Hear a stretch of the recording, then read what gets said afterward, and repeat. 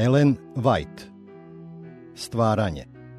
Počeci istorije Božijeg naroda.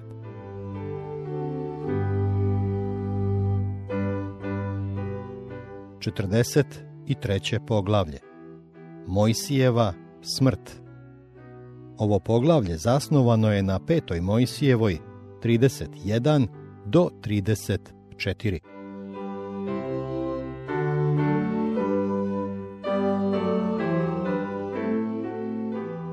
Celokupno Božije postupanje prema njegovom narodu, osim o njegovoj milosti i ljubavi, veoma izrazito svedoči o njegovoj strogoj i nepristrasnoj pravednosti.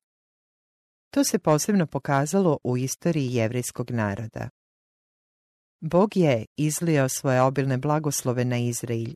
Njegova nežna naklonost prema tom narodu dirljivo je opisana. Kao što orao izmamljuje orliće svoje, diže se nad ptićima svojim, širi krila svoja, uzima ih i nosi na krilima svojim, tako ga Gospod vođaše. A ipak, kako su bile brze i oštre kazne, kojima ih je pohodio za njihove prestupe. Bog je pokazao svoju beskrajnu ljubav kada je svoga jedinorodnog sina dao za spasenje izgubljenog ljudskog roda. Hristos je došao na zemlju da ljudima otkrije karakter svoga Oca, jer je njegov život bio ispunjen delima božanske nežnosti i saučešća. Međutim, Hristos lično izjavljuje: dokle nebo i zemlja stoji, neće nestati ni najmanjeg slovca ili jedne title iz zakona dok se sve ne izvrši. Matej 5:18. Isti glas koji strpljivo i nežno poziva grešnika da dođe k njemu i nađe oproštaj i mir, na posljednjem sudu naredit će onima koji su odbacili njegovu milost: idite od mene prokleti. Matej 25:41. Bog je u celoj Bibliji predstavljen ne samo kao nežni otac, već i kao pravedni sudija. Iako uživa da pokazuje milost, iako oprašta bezakonja i prestupe i grehe, on nikada ne pravda krivoga. 2. Mojsijeva 34:7. Veliki vladar svih naroda objavio je da Mojsije neće odvesti skup Izraeljaca u dobru zemlju, pa ni usrdne molitve Božijeg sluge nisu mogle dovesti do povlačenja presude.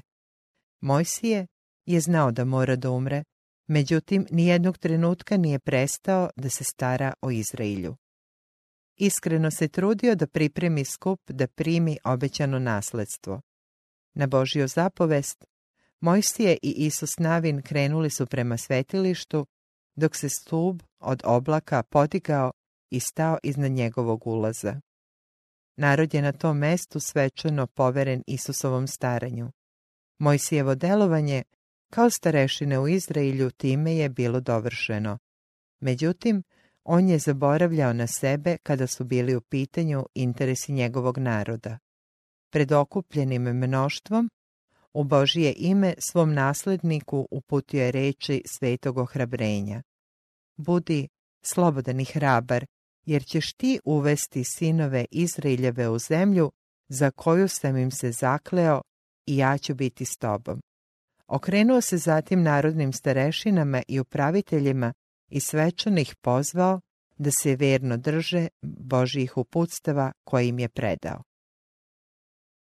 Dok je narod gledao tog starca, koji će uskoro otići iz njihove sredine, s novim i dubljim poštovanjem setio se njegove roditeljske nežnosti, njegovih mudrih saveta i neumornog rada.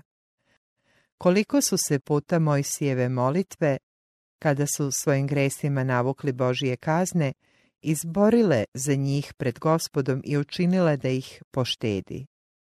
Njihov bol postao je još veći zbog griže savesti. U gorkom kajanju setili su se svoje nemoralnosti koja je navela Mojsija na greh, zbog koga je sada morao da umre. Uklanjanje njihovog omiljenog starešine predstavljalo je za Izraeljce udarac oštriji od bilo čega što ih je moglo snaći da su se njegov život i služba nastavili. Time je Bog pored ostaloga, želeo da ih nauči da život svog budućeg vođe ne otežavaju toliko koliko su to činili Mojsiju. Bog se svom narodu obraća preko blagoslova kojima ih obasipa, ali kad njegov narod ne ceni dobijene blagoslove, on im se obraća uskraćenim blagoslovima, tako da narod postane svestan svojih greha i vrati mu se svim svojim srcem. Istoga dana Mojsiju je bila izrečena zapovest: iziđi na goru Navav i vidi zemlju Hanansku, koju dajem sinovima Izraeljevim u državu, i umri na gori. Mojsije je često odlazio iz logora slušajući Božije naloge da razgovara s Bogom, ali je sada morao da krene na novi i tajanstveni zadatak. Morao je da preda svoj život Stvoritelju. Mojsije je znao da će morati da umre sam. Nijednom zemaljskom prijatelju nije bilo dozvoljeno da mu posluži u njegovim posljednjim trenucima. Događaj koji mu je predstojao bio je obavijen tajanstvenošću i neizvesnošću od koje je uzdrhtalo njegovo srce. Najteže mu je bilo da se odvoji od naroda o kome se starao i koji je voleo. Naroda s kojim su tako dugo bili u vezi svi njegovi interesi i sav njegov život. Ali naučio je da se oslanja na Boga i s nepokolebljivom verom predao je sebe i svoj narod božanskoj ljubavi i milosti. Posljednji put Mojsije je stajao pred skupom svog naroda. Na njega se ponovo spustio Božji duh. Najnežnijim i najdirljivijim jezikom izrekao je tada blagoslov svakom plemenu pojedinačno, završivši blagoslovom kojim je obuhvatio sva plemena. Izraelju, niko nije kao Bog, koji ide po nebu tebi u pomoć i u veličanstvu svojemu na oblacima. Zaklon je Bog večni i pod mišicom večnom on će odagnati ispred tebe neprijatelje tvoje i reći će: zatri. Da bi nastavao Izrael sam, bezbrižno, izvor Jakovljev u zemlji, obilnoj žitom i vinom, i nebo će njegovo kropiti rosom, blago tebi Izraelju, ko je kao ti, narod kojega je sačuvao Gospod, štit pomoći tvoje i mač slave tvoje. 5. Mojsijeva 33, 26 do 29. Mojsije se okrenuo i tiho sam krenuo uz planinu. Popeo se na goru Navav, na vrh Fazge, stajao je na tom usamljenom vrhu i izoštrenim pogledom posmatrao prizor koji se prostirao pred njime. Daleko na zapadu širile su se plave vode velikog mora. Na severu je brdo Hermon, ocrtalo se na horizontu, na istoku se prostirala Moavska visoravan, a iza nje vasan poprište izraelske borbe i pobede, dok se na jugu nalazila pustinja kojom su tako dugo lutali. Usamljeni Mojsije počeo je da se prisjeća svoga života prepunog naglih zaokreta i teškoća.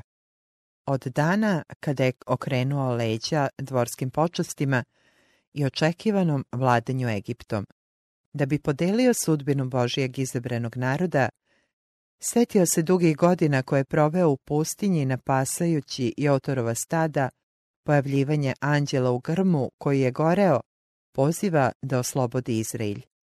Ponovo je gledao velika čuda koja je moćna božanska sila učinila za svoj izabrani narod, sećao se njegove milosti i njegovog strpljenja za vreme dugogodišnjih lutanja i stalnih buna. Uprkos svemu što je Bog učinio za njih, uprkos svim njegovim molitvama i trudu, samo dvojica odraslih pripadnika iz tog nepreglednog mnoštva bila su proglašena dovoljno vernim da mogu ući u obećanu zemlju. Dok je razmišljao o rezultatima svog rada, Mojsiju se činilo da je ceo njegov život pun nevolja i žrtvovanja naizgled bio gotovo potpuno uzaludan. Ipak nije žalio što je nosio sav taj teret. znao je da mu je Bog poverio i tu misiju i to delo. Kada je prvi put pozvan da izvede Izrael iz ropstva, ustuknuo je pred odgovornošću, ali od trenutka kada je preuzeo obavezu, nije odbacivao svoje breme. Čak i onda, kad mu je Bog predlagao da ga oslobodi, da uništi buntovni Izrael, Mojsije nije pristao. Iako su njegove nevolje bile velike, uživao je i posebne dokaze Božije naklonosti. Stekao je bogato iskustvo, putujući kroz pustinju, gledao ispoljavanje Božije moći i slave, ali i dokaze njegove ljubavi. Bio je siguran da je doneo mudru odluku kada je izabrao da podnosi nevolje s Božijim narodom, umjesto da privremeno uživa u slastima greha. Dok je razmatrao iskustva koje je stekao kao starešina Božijeg naroda, shvatio je da samo jedno rđavo delo kvari sve dobre izveštaje. Kada bi se taj prestup mogao izbrisati, ne bi mu bilo teško da umre. Siguran da Bog ne traži ništa osim pokajanja i vere u obećanu žrtvu, Mojsije je ponovo priznao svoj greh i u Isusovo ime zatražio oproštaj. A onda mu je, kao u panorami, bila prikazana obećana zemlja. Video je svaki njen deo, ne nejasno i neodređeno, kao u velikoj daljini, već jasno i oštro, čija lepota ga je zadivila. Prikazana mu je ne onakva kakva je bila tada, već kakva će biti, kada se na nju budu izlili Božji blagoslovi i kada Izrael bude zavladao njome. Izgledalo mu je kao da posmatra drugi Edem. Bilo je planina obraslih livanskim kedrima, brežuljaka pokrivenih maslinama i drugih s kojih se širio miris zrelog grožđa, širokih zelenih ravnica prepunih cveća i plodnog rastinja, ovde tropskih palmi, tamo zatalaslih njiva pšenice i ječma, suncem obasjenih dolina, prepunih muzike potoka i pesme ptica, lepih gradova i raskošnih vrtova, jezera bogatih obiljem morskim, stada koja pasu na planinskim obroncima, pa čak i nakupljenog blaga divljih pčela koje se krije među stenama. Zaista, to je bila zemlja koju je Mojsije, nadahnut Božijim duhom, ovako opisao Izraelju. Blagoslovena je zemlja, od Gospoda blagom s neba, rosom i iz dubine ozdo i blagom koje dolazi od sunca, i blagom koje dolazi od meseca, i blagom starih brda, i blagom večnih umova, i blagom na zemlji i obiljem njenim. Mojsije je video izabrani narod, učvršćen u Hananu, svako pleme na svojoj postojbini.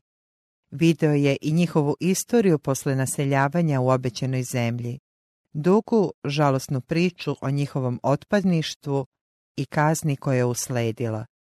Gledao ih je kako se zbog svojih grehova raseljavaju i odlaze među neznabošce, kako slava napušta Izrael, kako se njihovi prekrasni gradovi pretvaraju u ruševine, a stanovnici odvode u ropstvo u strane zemlje. Video ih je kako se vraćaju u zemlju svojih otaca i kako na kraju potpadaju pod vlast Rima. Bilo mu je dozvoljeno da prati proticanje vremena i vidi prvi dolazak našeg Spasitelja. Video je Isusa kao novorođenče u Vitlejemu. Slušao je glasove anđelskih četa kako se uzdižu u radosnim pesmama slavljenja Boga i najavljivanja mira na zemlji. Video je na nebu zvezdu koja je mudrace sa istoka dovela do Isusa. I osjetio veliku radost kada se setio proročkih reči. Izaći će zvezda iz Jakova i ustaće palica iz Izraelja. 4. Mojsijeva 24:17. Posmatrao je Isusov skromni život u Nazaretu, njegovu službu ljubavi, saučešća i lečenja. Video je kako ga odbacuje oholi neverni narod. Začuđeno je slušao kako se hvališu uzdizanjem Božijeg zakona dok istovremeno preziru i odbacuju onoga preko koga je zakon bio dat. Gledao je Isusa na Maslinskoj gori kako se plačući oprašta od grada koji je toliko voleo, dok je pratio konačno odbacivanje svog naroda koji je dobio neizmerne blagoslove neba, tog naroda za koji je radio, za koga se molio i žrtvovao, za kojeg je bio spreman da zatraži da se njegovo ime izbriše iz knjige života, dok je slušao one strašne reči: evo će vam se ostaviti vaša kuća pusta, Matej 23:38, Mojsijevo srce se ispunilo bolom, gorke suze saosećanja i žalosti za Božijim sinom potekle su niz njegovo lice. Pratio je Spasitelja do Gecemanije i video njegovu predsmrtnu borbu u vrtu. Izdaju, ruganje i bičevanje i raspeće. Mojsije je shvatio da je isto onako kao što je on podigao zmiju u pustinji i Božiji sin morao da bude podignut, da nijedan koji veruje ne pogine, nego da ima život večni. Jovan 3:15. Mojsije se ražalostio, bio je ogorčen i užasnut kada se suočio s licemerstvom i sotonskom mržnjom jevrejskog naroda protiv njihovog otkupitelja, moćnog anđela koji je išao pred njihovim očevima. Čuo je Hristov bolni uzvik: Bože moj, zašto si me ostavio? Marko 15:34. Video ga je kako leži u Josifovom novom grobu. Tama beznadežnog očajanja kao da je tada obavijala celi svet. Međutim, pogledao je ponovo i video njega kako izlazi kao pobednik, kako se uzdiže prema nebu, u pratnji anđela koji ga obožavaju i mnoštva koje je oteo od smrti. Video je blistava vrata kako se otvaraju da ga prime i kako nebeske čete pobedničkim pesmama pozdravljaju svog zapovednika. Tada mu je bilo otkriveno da će i on naći se među onima koji će dočekati Spasitelja i otvoriti mu večna vrata. Njegovo lice blistalo je svetim sjajem dok je posmatrao taj prizor. Koliko su mu lake izgledale nevolje i žrtve ovoga života kada ih je uporedio s onima koje je podneo Božiji sin. Koliko beznačajne u poređenju s večnom i od svega pretežnijom slavom. 2. Korinćanima 4:17. Radovao se što mu je bilo dozvoljeno makar malo da učestvuje u Hristovim patnjama. Mojsije je pratio i Isusove učenike dok su polazili da njegovo evanđelje odnesu svetu. Video je da Bog, iako se izraelski narod po telu pokazao nedostojnim visokog znanja na kojega je Bog pozvao, iako je u svom neverovanju propustio da postane videlo svetu, iako je prezreo Božju milost i proigrao blagoslove koje je dobio kao Božji izabrani narod, neće odbaciti seme Avramovo i da se slavne namere koje je želeo da ostvari preko Izraelja ipak moraju ispuniti.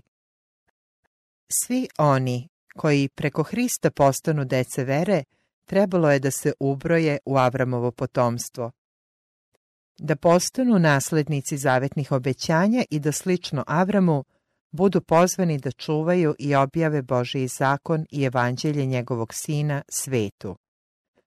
Mojsije je video kako svetlost evanđelja preko Isusovih učenika obasjava one koji sede u tami i kako se hiljade onih koji žive u neznabožačkim zemljama okupljaju da pristupe sjaju njene svetlosti.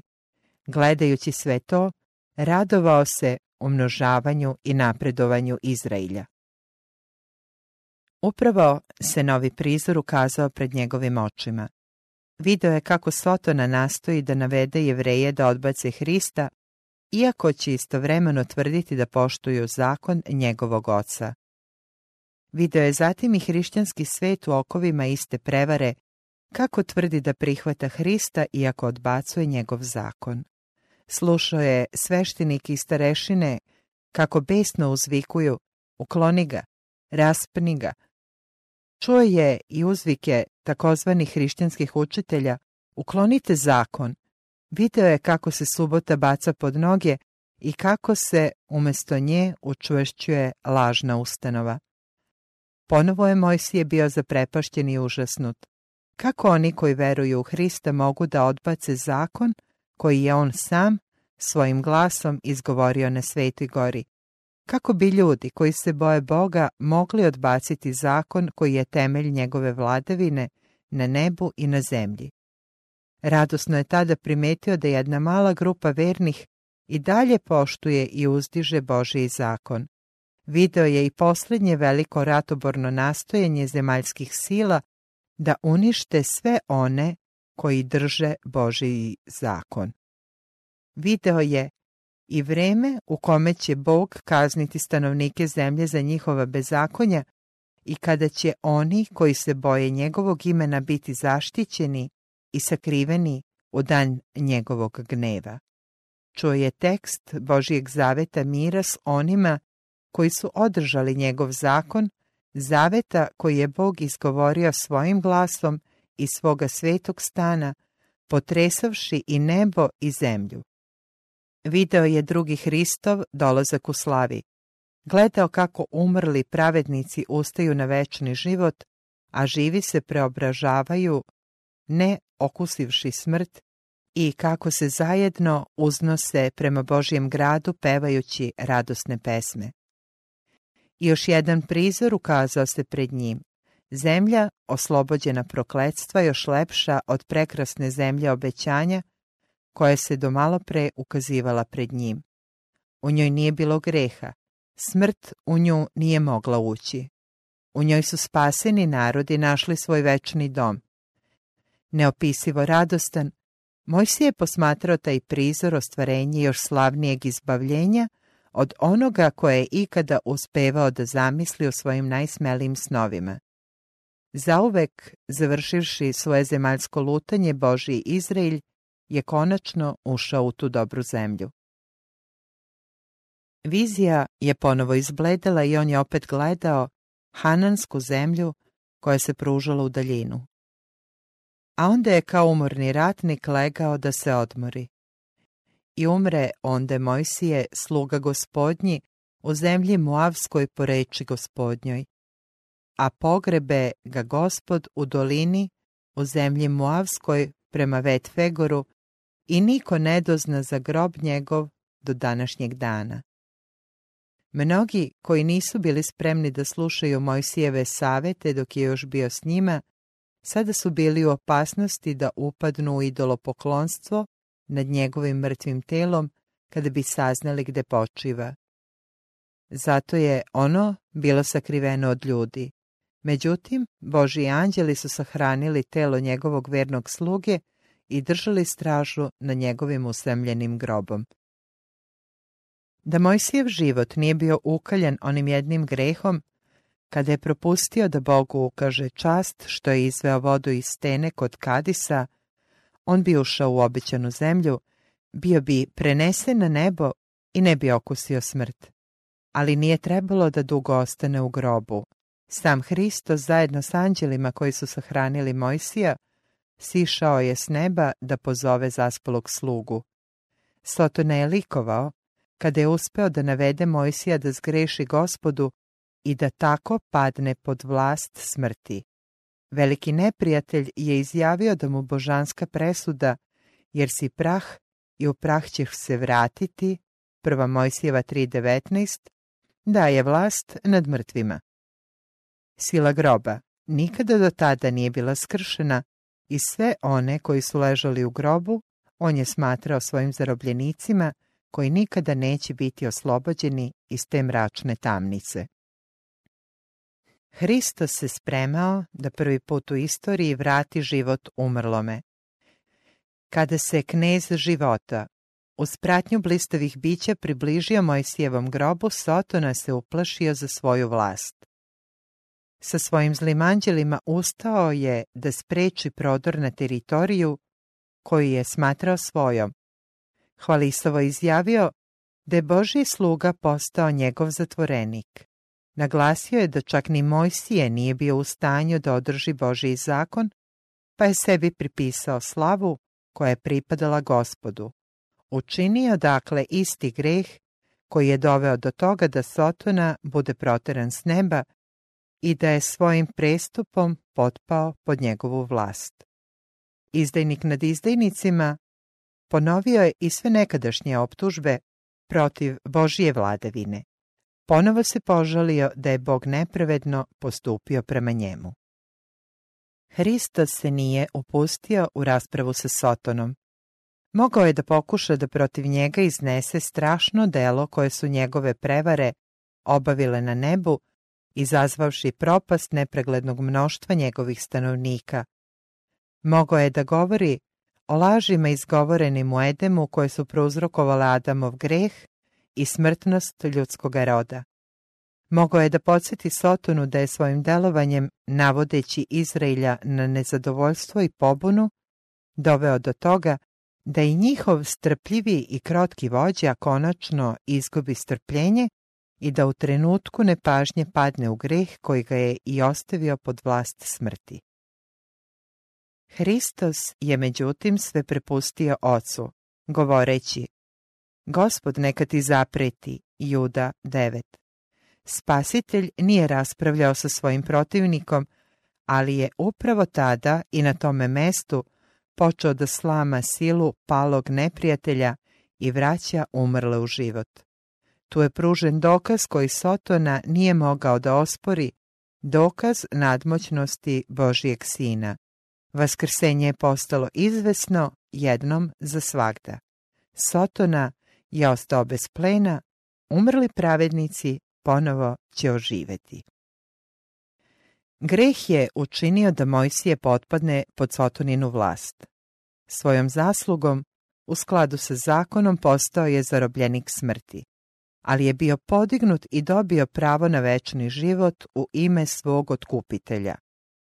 Njegovom zaslugom izašao je iz groba u proslavljenom telu i uzneo se sa svojim spasiteljem u Božji grad. Nikada se Božja pravednost i ljubav sve do konačnog i savršenog izražavanja u Hristovoj žrtvi nisu tako očigledno ispoljile kao u Božjem postupanju prema Mojsiju. Bog je isključio Mojsija iz Hanana da bi ljudima pružio pouku koja se nikada neće zaboraviti, da on zahteva potpunu poslušnost i da ljudi moraju paziti da ne pripišu sebi slavu koja pripada Stvoritelju. On nije mogao da usliši Mojsijevu molbu da dobije deo Izraeljevog nasledstva, ali nije zaboravio niti odbacio svog slugu. Bog nebeski imao je razumevanje za Mojsijeve patnje. On je zapažao svako delo verne službe u tim dugim godinama sukoba i iskušenja. Zato je na vrhu Fazge pozvao Mojsija da primi beskonačno slavnije nasledstvo od zemaljskog Hanana. Mojsije se na gori preobraženja pojavio zajedno sa Ilijom, koji je posle njega bio uzet na nebo. Otac ih je poslao svom sinu kao nosioce svetlosti i slave. Tako je konačno bila uslišena molitva koju je Mojsije uputio mnogo vekova pre toga. I on je stao na goru dobru, 5. Mojsijeva 3.25. U okviru nasledstva svoga naroda svedočeći za onoga u kome su se stekla sva obećanja Izraeljeva. To je bio posljednji prizor, otkriven smrtnim ljudima, u istoriji čoveka koga je nebo tako visoko cenilo. Mojsije je bio simbol Hrista.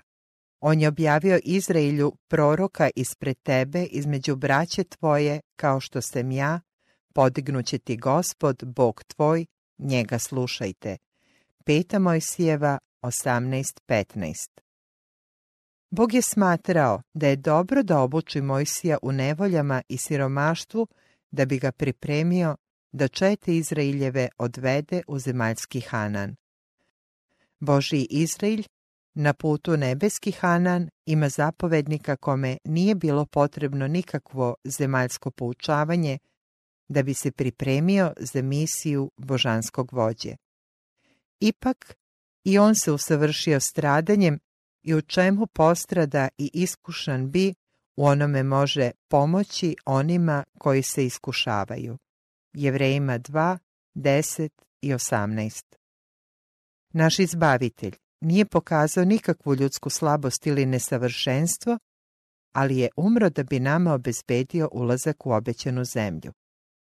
I Mojsije, dakle, beše veran svemu domu njegovu kao sluga za svedočanstvo onoga što je trebalo da se govori, ali je Hristos kao sin u domu svojemu, kojega smo i mi, ako slobodu i slavu nada do kraja tvrdo održimo. Jevrejima 3, 5 i 6.